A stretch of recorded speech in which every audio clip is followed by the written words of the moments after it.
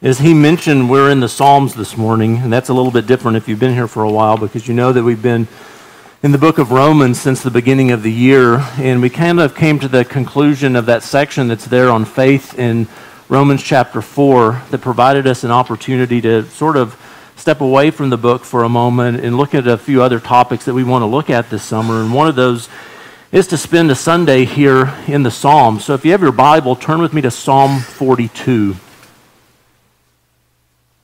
It is a joy anytime we have the opportunity to pause and to look at a particular psalm, particularly as it regards the way that they serve us and care for us and minister to our soul. In Psalm 42 is a psalm that in the back of the Bible that you'll see me carry, that I don't preach from, that I carry in different places and read from. And in the back there, I'll just make a note on places to go to if my mind is sort of failing me, what psalm to go to for comfort, what psalm to go to for all sorts of different things. And where I just have written in the back there what psalm to go to as it regards hope. There's where Psalm 42 is. If you see me come or one of the other pastors come to see you in your moment of need, in your time in the hospital or something like that, you may very well hear us read Psalm 42 to you. And if you come and visit us in the hospital, brother or sister, I pray that you'd read Psalm 42 to me. I think it is that sort of a psalm. So as we turn our attention to it this morning, it's from a multitude of perspectives, I think. One, to serve us. I think there are people who need to hear exactly what it's saying this morning, who need to be exhorted to hope, but maybe also to equip us so that you'd have something in your toolbox as you care for people, and that is the multitude would just have you give a series of platitudes to people that are sick and hurting and in desperate need, that instead you would have Psalm 42 to take to people and to serve people who are in need. So Psalm 42, if you'd read with me. For the choir director, a maskil of the songs or of the sons of Korah. And maskil there talks about is a poem, is a teaching poem, is a poem of instruction. That's going to be important because this is going to instruct us. The psalmist writes this: as the deer pants for the water brooks, so my soul pants for you, O God.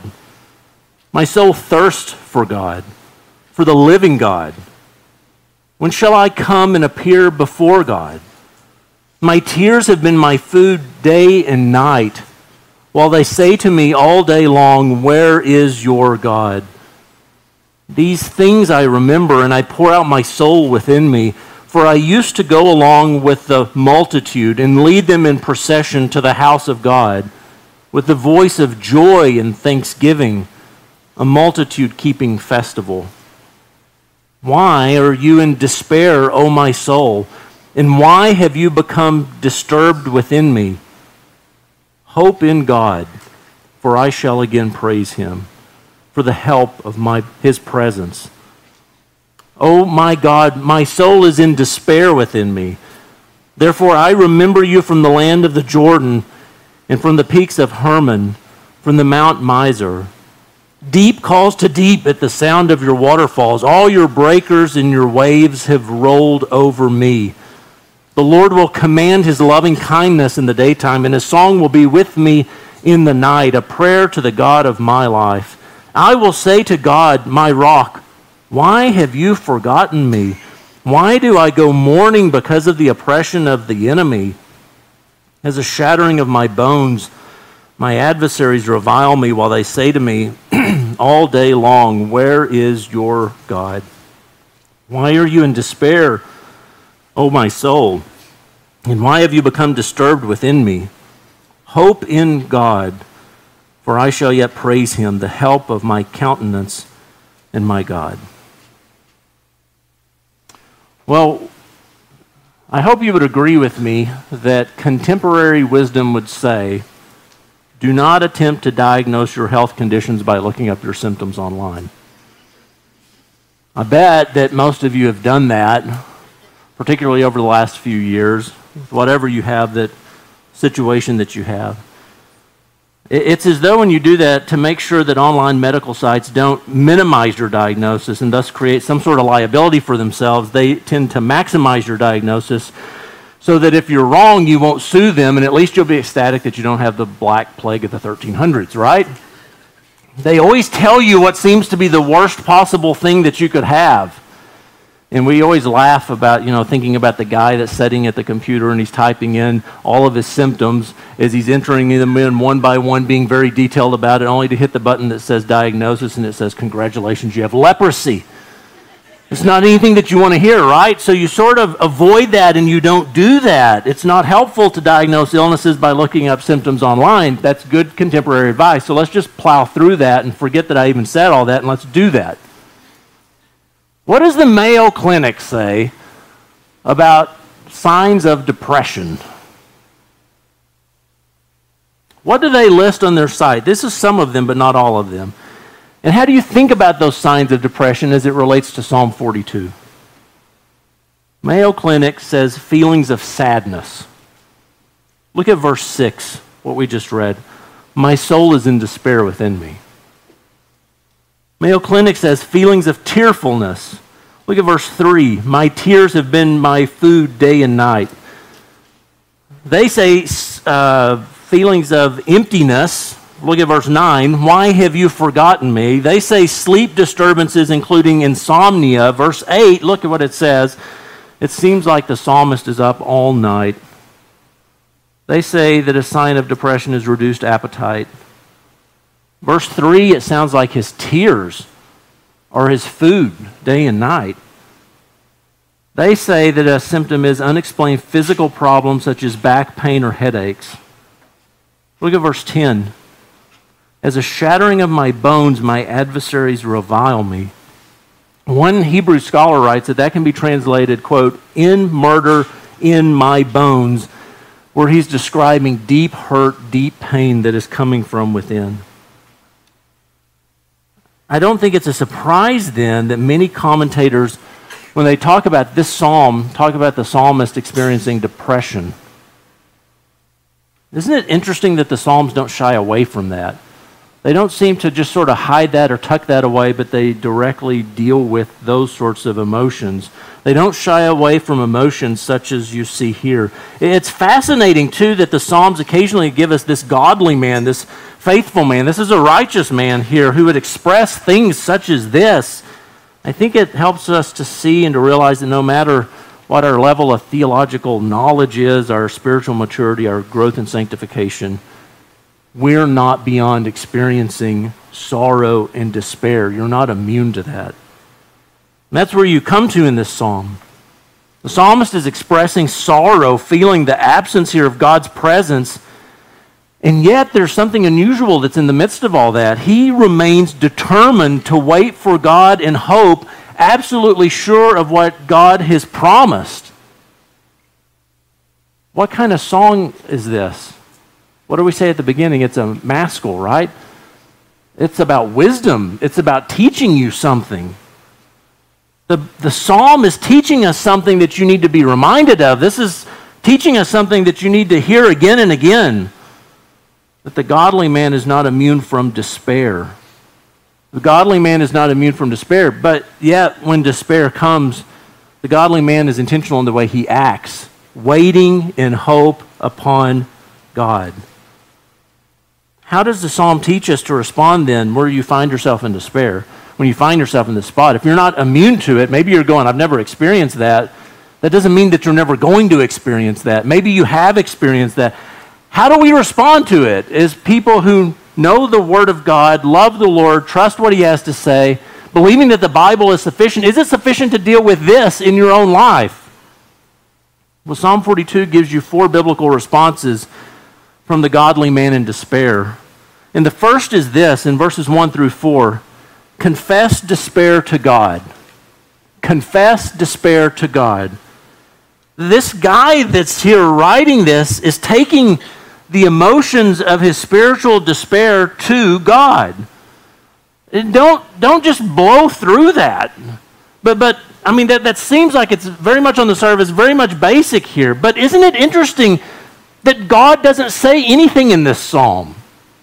God is very quiet here. God doesn't say anything in this psalm And yet that doesn't keep the psalmist from speaking to him. The psalmist keeps talking about God seems like he is a long ways away from me here. He's expressing feeling far from God, so far that, what does he say? His tears and his enemies are saying, where is your God?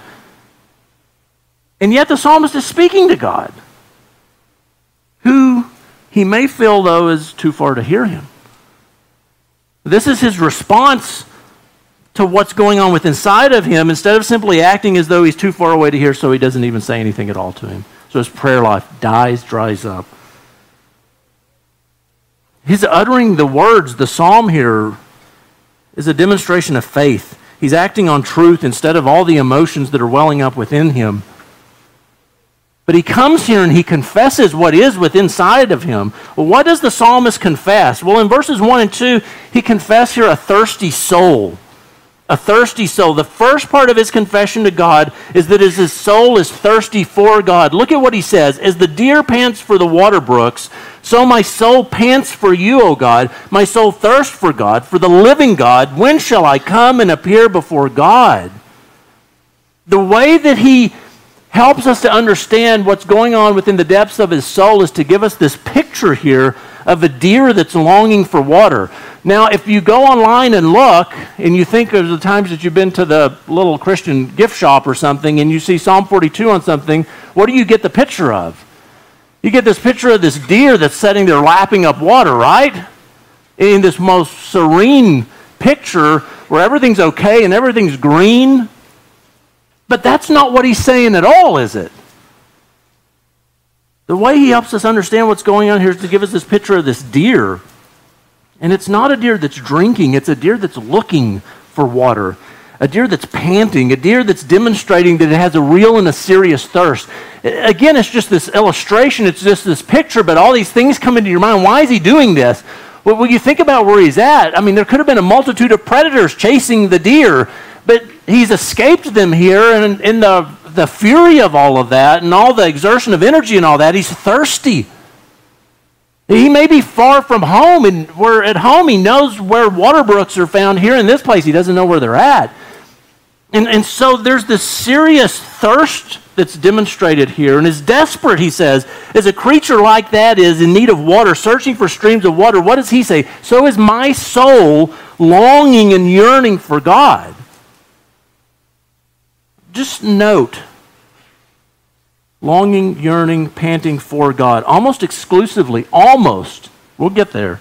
Almost exclusively throughout this psalm, the writer uses the name Elohim when he's speaking about God. This is the name that regularly appears throughout book 2 of the Psalms, and you see it showing up here.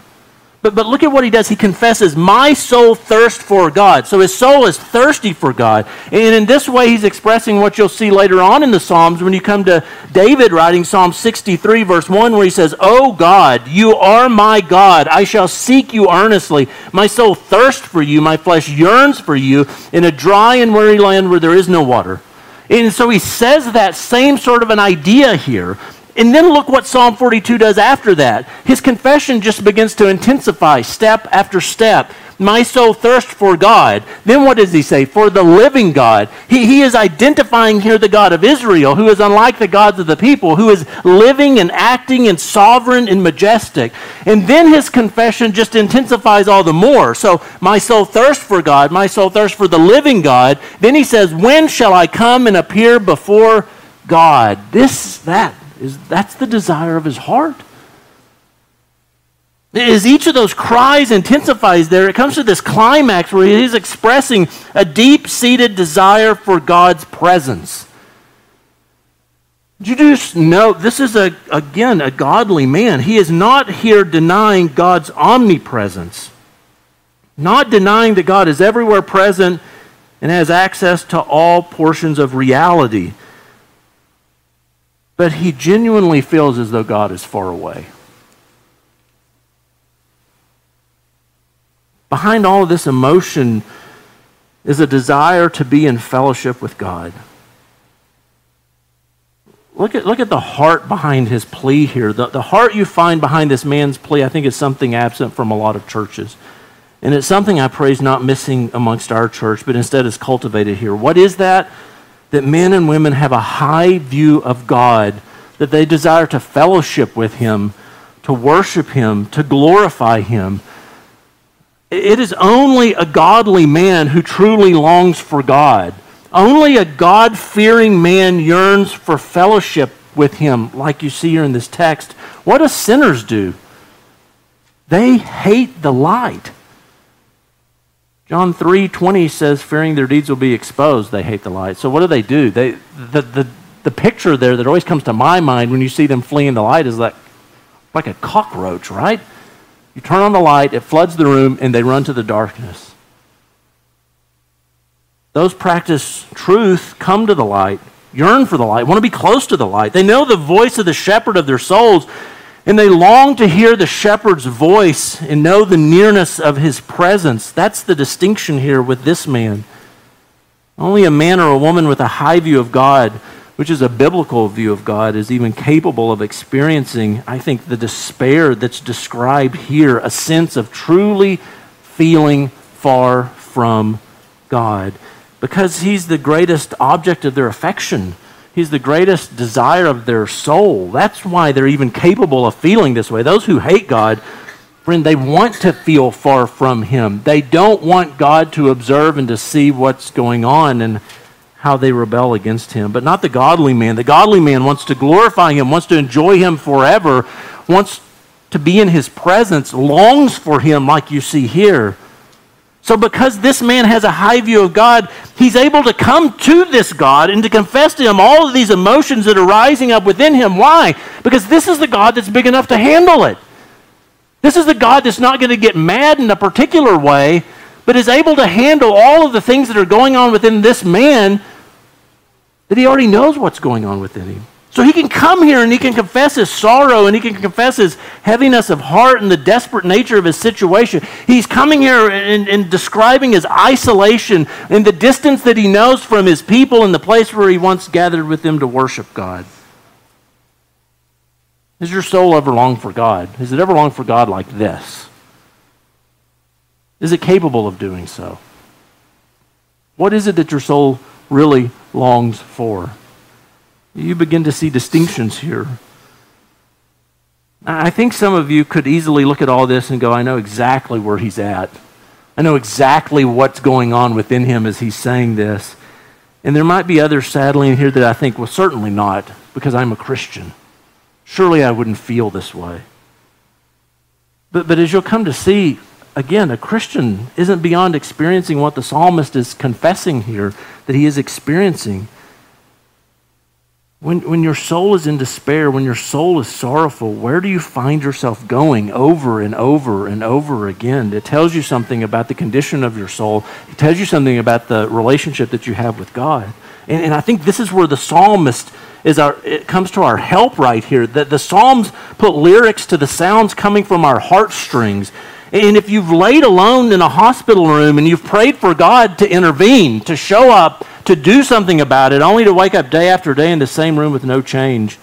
And if your job or your school maybe is taking you far from those that you know and love and you desperately miss them and you prayed again and for God to do something with this and yet there's only been silence, I think you know that it can seem as though God is rather far away. And if you know God and you love God, that silence, that distance can be agonizing. Christian, you're not sinning. You're not denying the omnipresence of God to confess, as the deer pants for the water brook, so my soul longs for you. You are confessing in that the same thing that the psalmist is confessing here. I know God. I love God. I adore God. I want desperately to have a sense of his nearness and his presence once again. I think as we look at all this, sometimes we can too easily be like Job's counselors. And what we would have a tendency to do with our head full of theology is run up to the guy in Psalm 42 and say, well, certainly, friend, you can't escape the presence of God. You know, your theology is all wrong, man, because you don't know Psalm 139, because Psalm 139 says, where can I go from your spirit, or where can I flee from your presence? If I ascend to the heavens, you're there. If I make my bed in Sheol, you're there. And we just rush in and pound people with theology and miss that there's more theology than just what we have on the forefront of our brain at the moment. Certainly there's a time and a place for Psalm 139 and teaching on God's omnipresence, and it will be biblical discernment that helps you to understand when that time is. But as you see here in the sovereign will of God, there's also a time and a place where he allows your soul to thirst for him, and we ought not just to try to casually explain that away as though the person's feeling this way just because their theology has a hole in it. I think maybe discerning counsel is what you find here in this psalm, confessing, that we would direct people to confessing the yearning of their heart for God, to God, the God that feels so very far away. Look at the second thing that he does here in confessing in this section.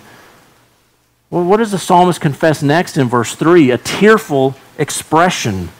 A tearful expression. So the second part of this confession is in verse 3. It's this tearful expression. My tears have been my food day and night while they say to me all day long, where is your God? You're going to find out when we get to verse 10 here that this godly man's tears are asking the exact same question that his enemy is asking. But there is a difference. His tears here are this tangible witness of what's going on within his soul, namely that God feels far away. His tears come from this sense of God's distance. When he sees his tears, he's reminded of why they're there. This is different than when his enemies ask this question, when they ask it in verse 10. When they ask the question, it's with the intent to harm him in a most nasty way, that they would sort of leave him with this stinging remark. And you think about that in the context of his enemies in verse 10. When this psalm was written, that's what we need to have in mind as we see his enemies asking this. When the psalm was written, there's really nobody that's an atheist on the face of the earth. Everybody believes in some deity. Everybody believes in some God at this point. So his enemies come along here, and he's in his misery, and they ask him the question, where is your God? They're basically saying, what sort of deity do you worship? Is he any use to you right now? Look at the condition you're in. That's painful. But we're in verse 3, and the question's the same. Verse 3, it's from the godly man's sorrow of feeling this distance from God. In the way that he describes these tears, what does it indicate? His sorrow is so great and so heavy on his heart here that he cannot eat. Tears are a regular part of his day. So look, he's confessed his thirst, he's confessed his tears, and now he confesses what's been on his mind. What's the last thing that he confesses in verse 4? He confesses this treasured memory. Verse 4, these things I remember, and I pour out my soul within me, for I used to go along with the multitude and lead them in procession to the house of God with the voice of joy and thanksgiving, a multitude keeping festival. A multitude keeping festival. He's probably recalling the festivals of Passover, first fruits, and tabernacles. That would have brought all the people here together. And remember, this is a psalm of the sons of Korah, meaning they have a responsibility as it regards the temple worship, the tabernacle worship, and one of their chief responsibilities, according to 1 Chronicles 6 and 2 Chronicles 20, is music. And so they would have been there for all of those festivals. And for some reason, the psalmist doesn't tell us why. All of this is a memory now. It's not a present reality. And as treasured as this memory of these wonderful days is to the psalmist, it's also a painful reminder that he's living in a much different day today as he's thinking about this. Once he was leading others to be near to God, instead of today where he's feeling the distance of God. Once his voice was the lead for joy and thanksgiving during the festival, instead of today his voice is the voice of despair and thirst and tears. Aren't memories like that sometimes? You love the wonderful days, you remember the wonderful days, and then sometimes you're like, why is today not like that anymore? The pleasant memories of the past have become something of a discouragement for him. Once there was joy, that all seems distant now. It all seems like it's not ever going to return. All of it seeming to fuel sorrow in this difficult time because of this distance, this lack of prospect of coming back. I think this is where the psalm is helpful. I mean, this is not maybe the most exciting thing that you want to hear and be reminded of, but it's not beyond what the Bible is talking about and deals with here. And it helps us through this. This is a reality. And I was reminded again this week of how much of a reality it is. Colin reminded me a couple days ago just how personal this psalm is to him. And by the way, if you don't know it, Colin's extra cool now because he was on a podcast this week. And you know what? You should listen to what he has to say there. And there's a reason why the guy doing the podcast asked him to do it, because of all the things that he recently went through. In talking to him after he did the podcast and listening to what he said in the podcast, he was saying once again what a comfort this psalm was to him as he was laying there in the hospital with pneumonia. So you know something about the psalm now. You know something about the situation he went through. Have you thought about that? The person who leads us in music was separated from the multitude that gathers here.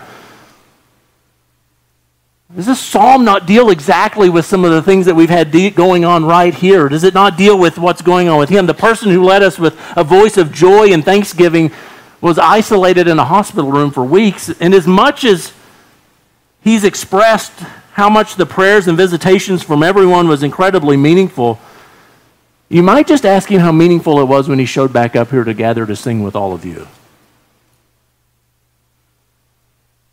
As personal as Psalm 42 was to him, pray that it would be the same to you. Maybe in the past, maybe in the days ahead. I want you to see something as it relates to that here. Look in verse 3 and 4. You see the godly man in the psalm here. He's not like those people that are grumbling about how showing up at church and gathering with other believers really doesn't matter. You hear that on occasion. You hear that maybe more than on occasion, saying such things as, why do you make such a big deal out of coming to church? Why care about being around other Christians? There is nowhere in the Bible that it says you must attend church. They sort of blow past Hebrews chapter 10, verse 25, and the forsaking the assembly of the saints, right? That comes right after talking about how we can draw near to him if we're in Christ. The guy here in Psalm 42 isn't like the guy that's rather unconcerned about being at church. In fact, there's no other place that this guy would rather be in this text. And here he's unable to gather, and as a result of his being unable to gather, his soul is really in despair. Why? Because the Bible may not say, thou must go to church every Sunday. But it does make clear that those that have a high view of God and a high view of Scripture yearn to be with other believers worshiping their God together. 1 Chronicles 16:29 speaks about coming before him, worshiping the Lord in holy array. Then you go into the Psalms and you see this over and over again. Psalm 84, 1 through 4. How lovely are your dwelling places, O Lord of hosts. That's a man with a right heart wanting to be amongst God and God's people saying this. How lovely are your dwelling places, O Lord of hosts. My soul longed and even yearned for the courts of the Lord. My heart and my flesh sing for joy to the living God. How blessed are those who dwell in your house. They are ever praising you. For a day in your courts is better than 1,000 outside. I would rather stand at the threshold of the house of my God than dwell in the tents of the wicked. There is no place else this sort of a man wants to be but amongst God's people, because he is so near to God.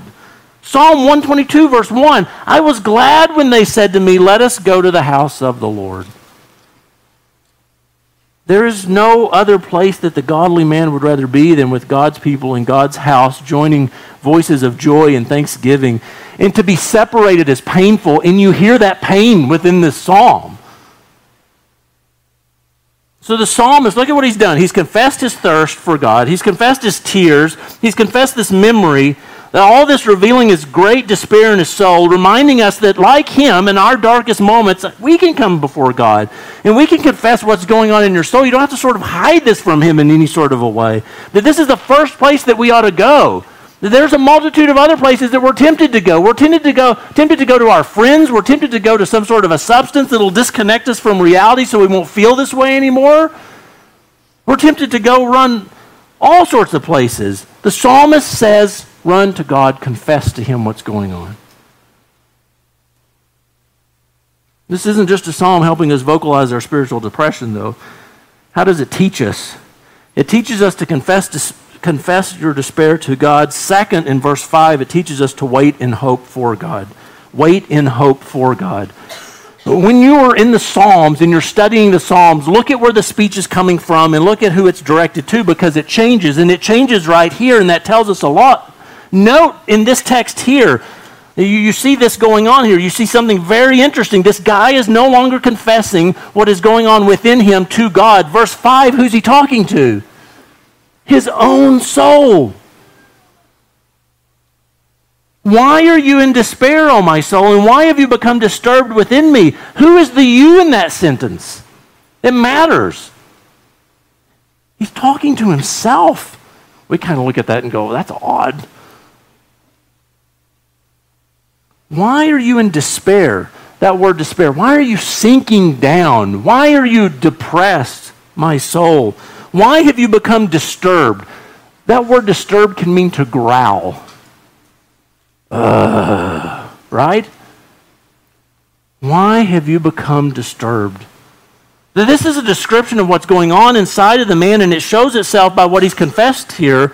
But look at what he's doing. He is confronting his own soul. He's not just sort of ignoring his condition or trying to sort of cut it off from reality, but he's actually addressing it here. He's addressing it head on with a biblical exhortation. He has asked his soul a couple of questions, and then in verse 5, he exhorts his soul to this: hope in God, for I shall again praise him for the help, for the salvation of his presence. What does he urge his soul to do? Hope. Do you know what that word is?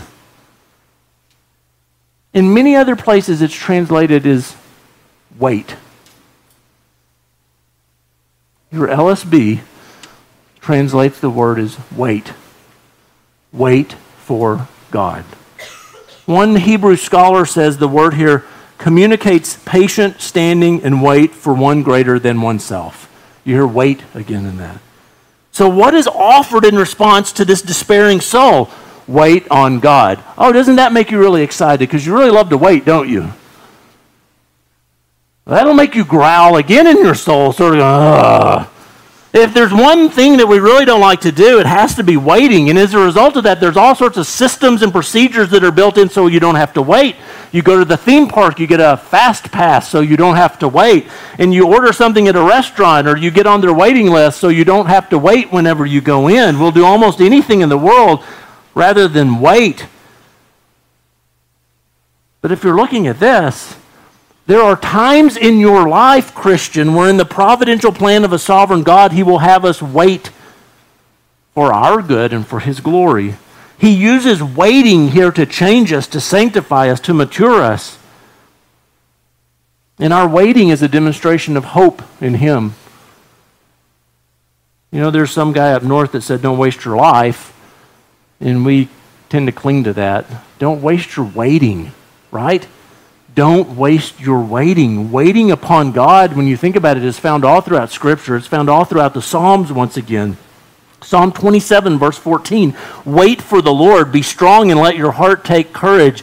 Yes, wait for the Lord. Psalm 62, verse 1. My soul waits in silence for God only. From his is my salvation. In verse 5 of Psalm 62, my soul wait in silence for God only, for my hope is from him. Psalm 130, verse 6, my soul waits for the Lord. My soul does wait, and in his word do I hope. It's not just an accident, and just because the Lord can't think of anything else to do within the confines of history, that you find people all throughout the biblical account waiting. Over and over again you see people waiting. And that's for a purpose. And it matters how we wait, does it not? This isn't waiting and grumbling about it the whole time. How is it that we wait? Well, Scripture tells you how you wait.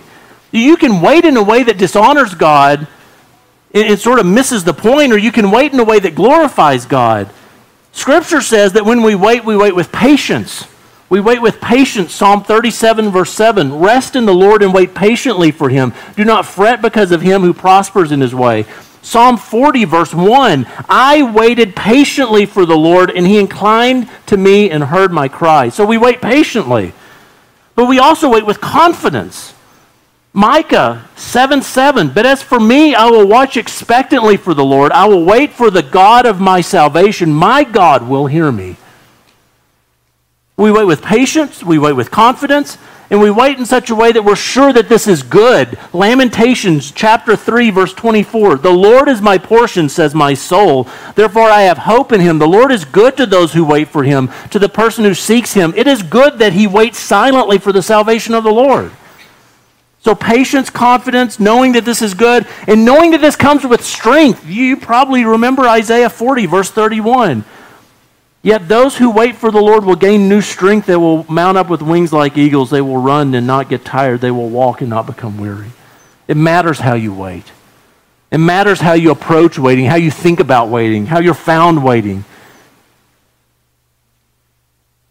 Just note in all this, I think, and what you see throughout Scripture is that the godly man doesn't come out of this despair having waited on God the same as he was before. When he exits waiting a different man. God uses waiting. Spurgeon argued towards this end where he said, hope is the grace that swims through the waves. Oh, hope is the grace that swims though the waves roar and trouble. Spurgeon said, in the garden of hope grow the laurels for future victories, the roses of coming joys, the lilies of approaching peace. He's talking about there that in the process of waiting, it's equipping you for what's going to come in the future. And if this is you, friend, and you're waiting upon God, if you think about it biblically, you're in really good company, are you not? We've been looking over the last few weeks in Romans as it regards Abraham. What do you find Abraham doing for decades? He's waiting for a child to be born. In 1 Samuel on Sunday evenings, we're watching David waiting to take the throne. Israel was waiting. Ruth was waiting. The prophets were accustomed to waiting. The apostles wait. We demonstrate something of waiting whenever we gather at the Lord's table once a month. As we proclaim the Lord's death until he comes, we're waiting for the Lord to return. But look at what he says here, who he's waiting on. Why wait on God? Because for the psalmist, there's nothing else that's going to satisfy this guy in Psalm 42. Nothing else will meet the longing of his soul. It must be God, and it's only going to be God. And where do you hear waiting and confidence here? Well, look at the text in verse 5. For I shall again praise him for the help of the salvation of his presence. Those are words of hope. He is sure, he is confident that his situation is not going to be as it is always in this day. And he speaks here of his presence. This is the very thing he's been missing. Church, we need to see here that the answer is being given to us from the all-sufficient Word. And the answer that it's giving to a soul that's in despair, that's longing for God, is this: to wait for him.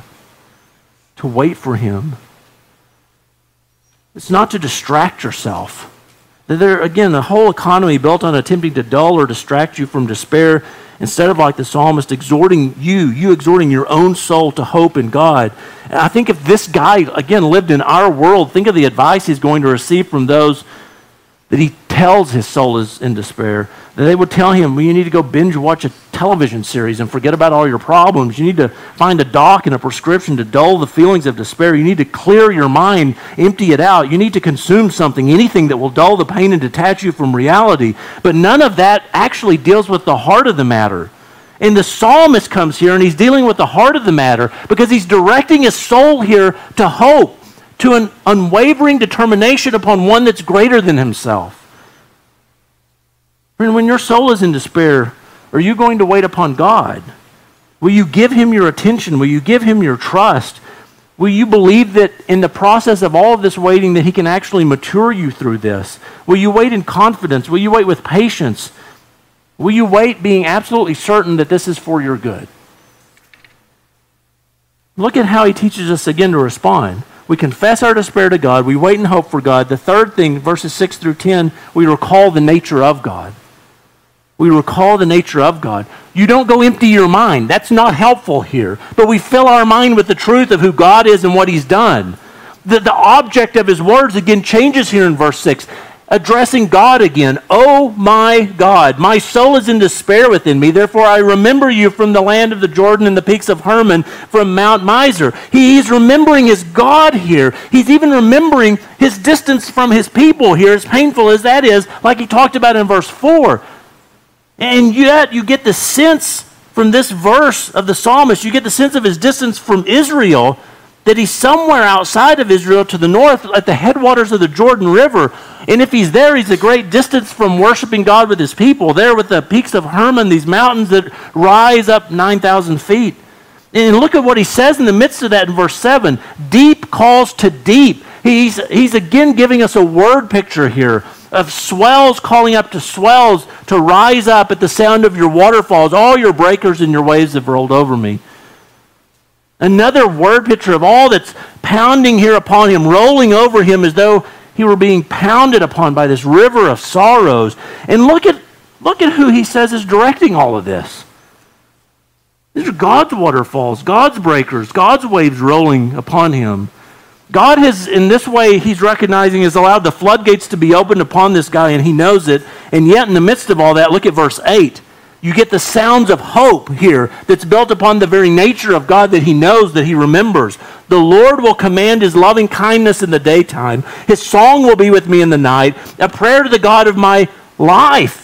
Would you note that in the middle of all of this mess of despair and waves of sorrow crashing upon his life, here in the middle of this psalm in verse 8, now the man calls God Yahweh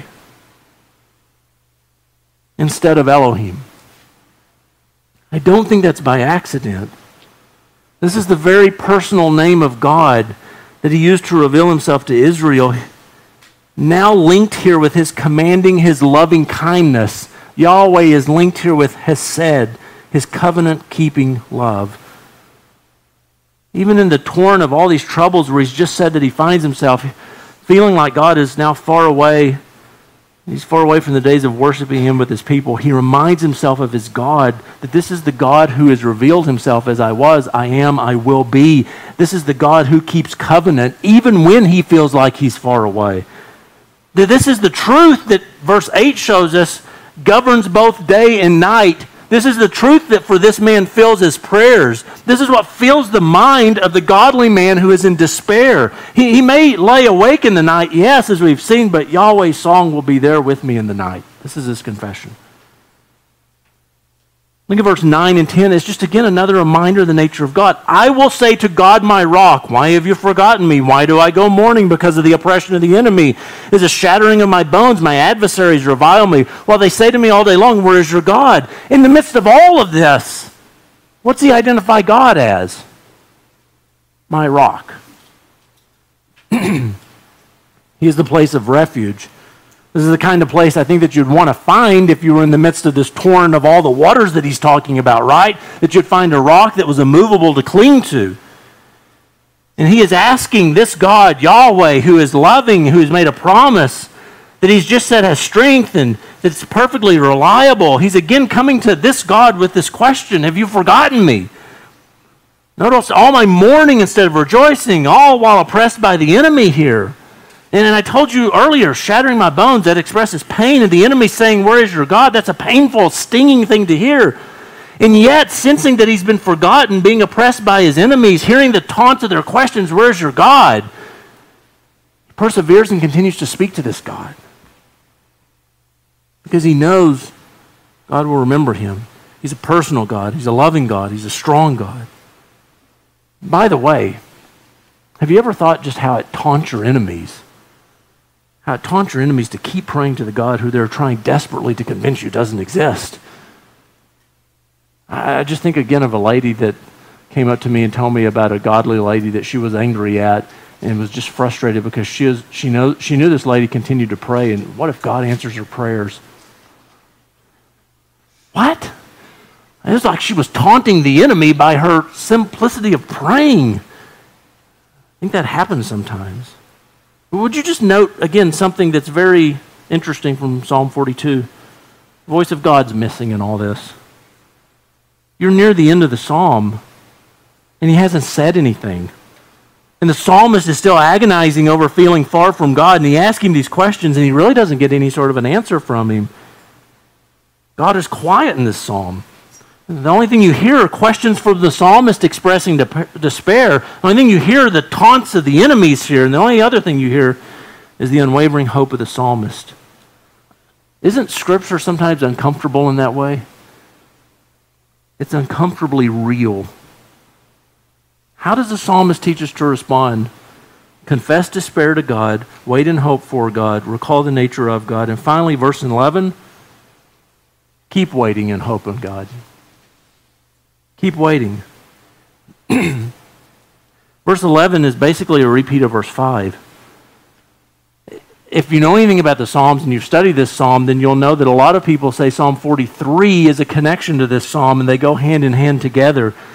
Guess what? If you get to the end of Psalm 43, what happens? He's still waiting. He's still waiting in hope for one greater than himself. One commentator said to hope is to wait upon God's perfect timing with a confidence and strong trust in God about the future. We might add this, that that's even in spite of your circumstances, even in spite of a soul that's in despair. And what you see as you come to the end of all this, I think is something that's fascinating. It's not all neat and tidy and all tied, all the loose ends tied up right here. God hasn't rushed in to sort of save the day. When you leave Psalm 42, this guy's waiting. We'll get to Psalm 130 to sing it in a minute. You're much the same there. The verse before the last verse in that says, O Israel, hope in the Lord, for with the Lord there is loving kindness, and with him is abundant redemption. One final thing I want you to think about, knowing all this that you know now about Psalm 42, there's not really a direct quote of Psalm 42 in the New Testament. There's a lot of Psalms quoted in the New Testament, not really this one. But I think there is one place where you hear and you see a man who sounds a lot like the psalmist. A man whose soul is thirsting for his father and whose father seems far away.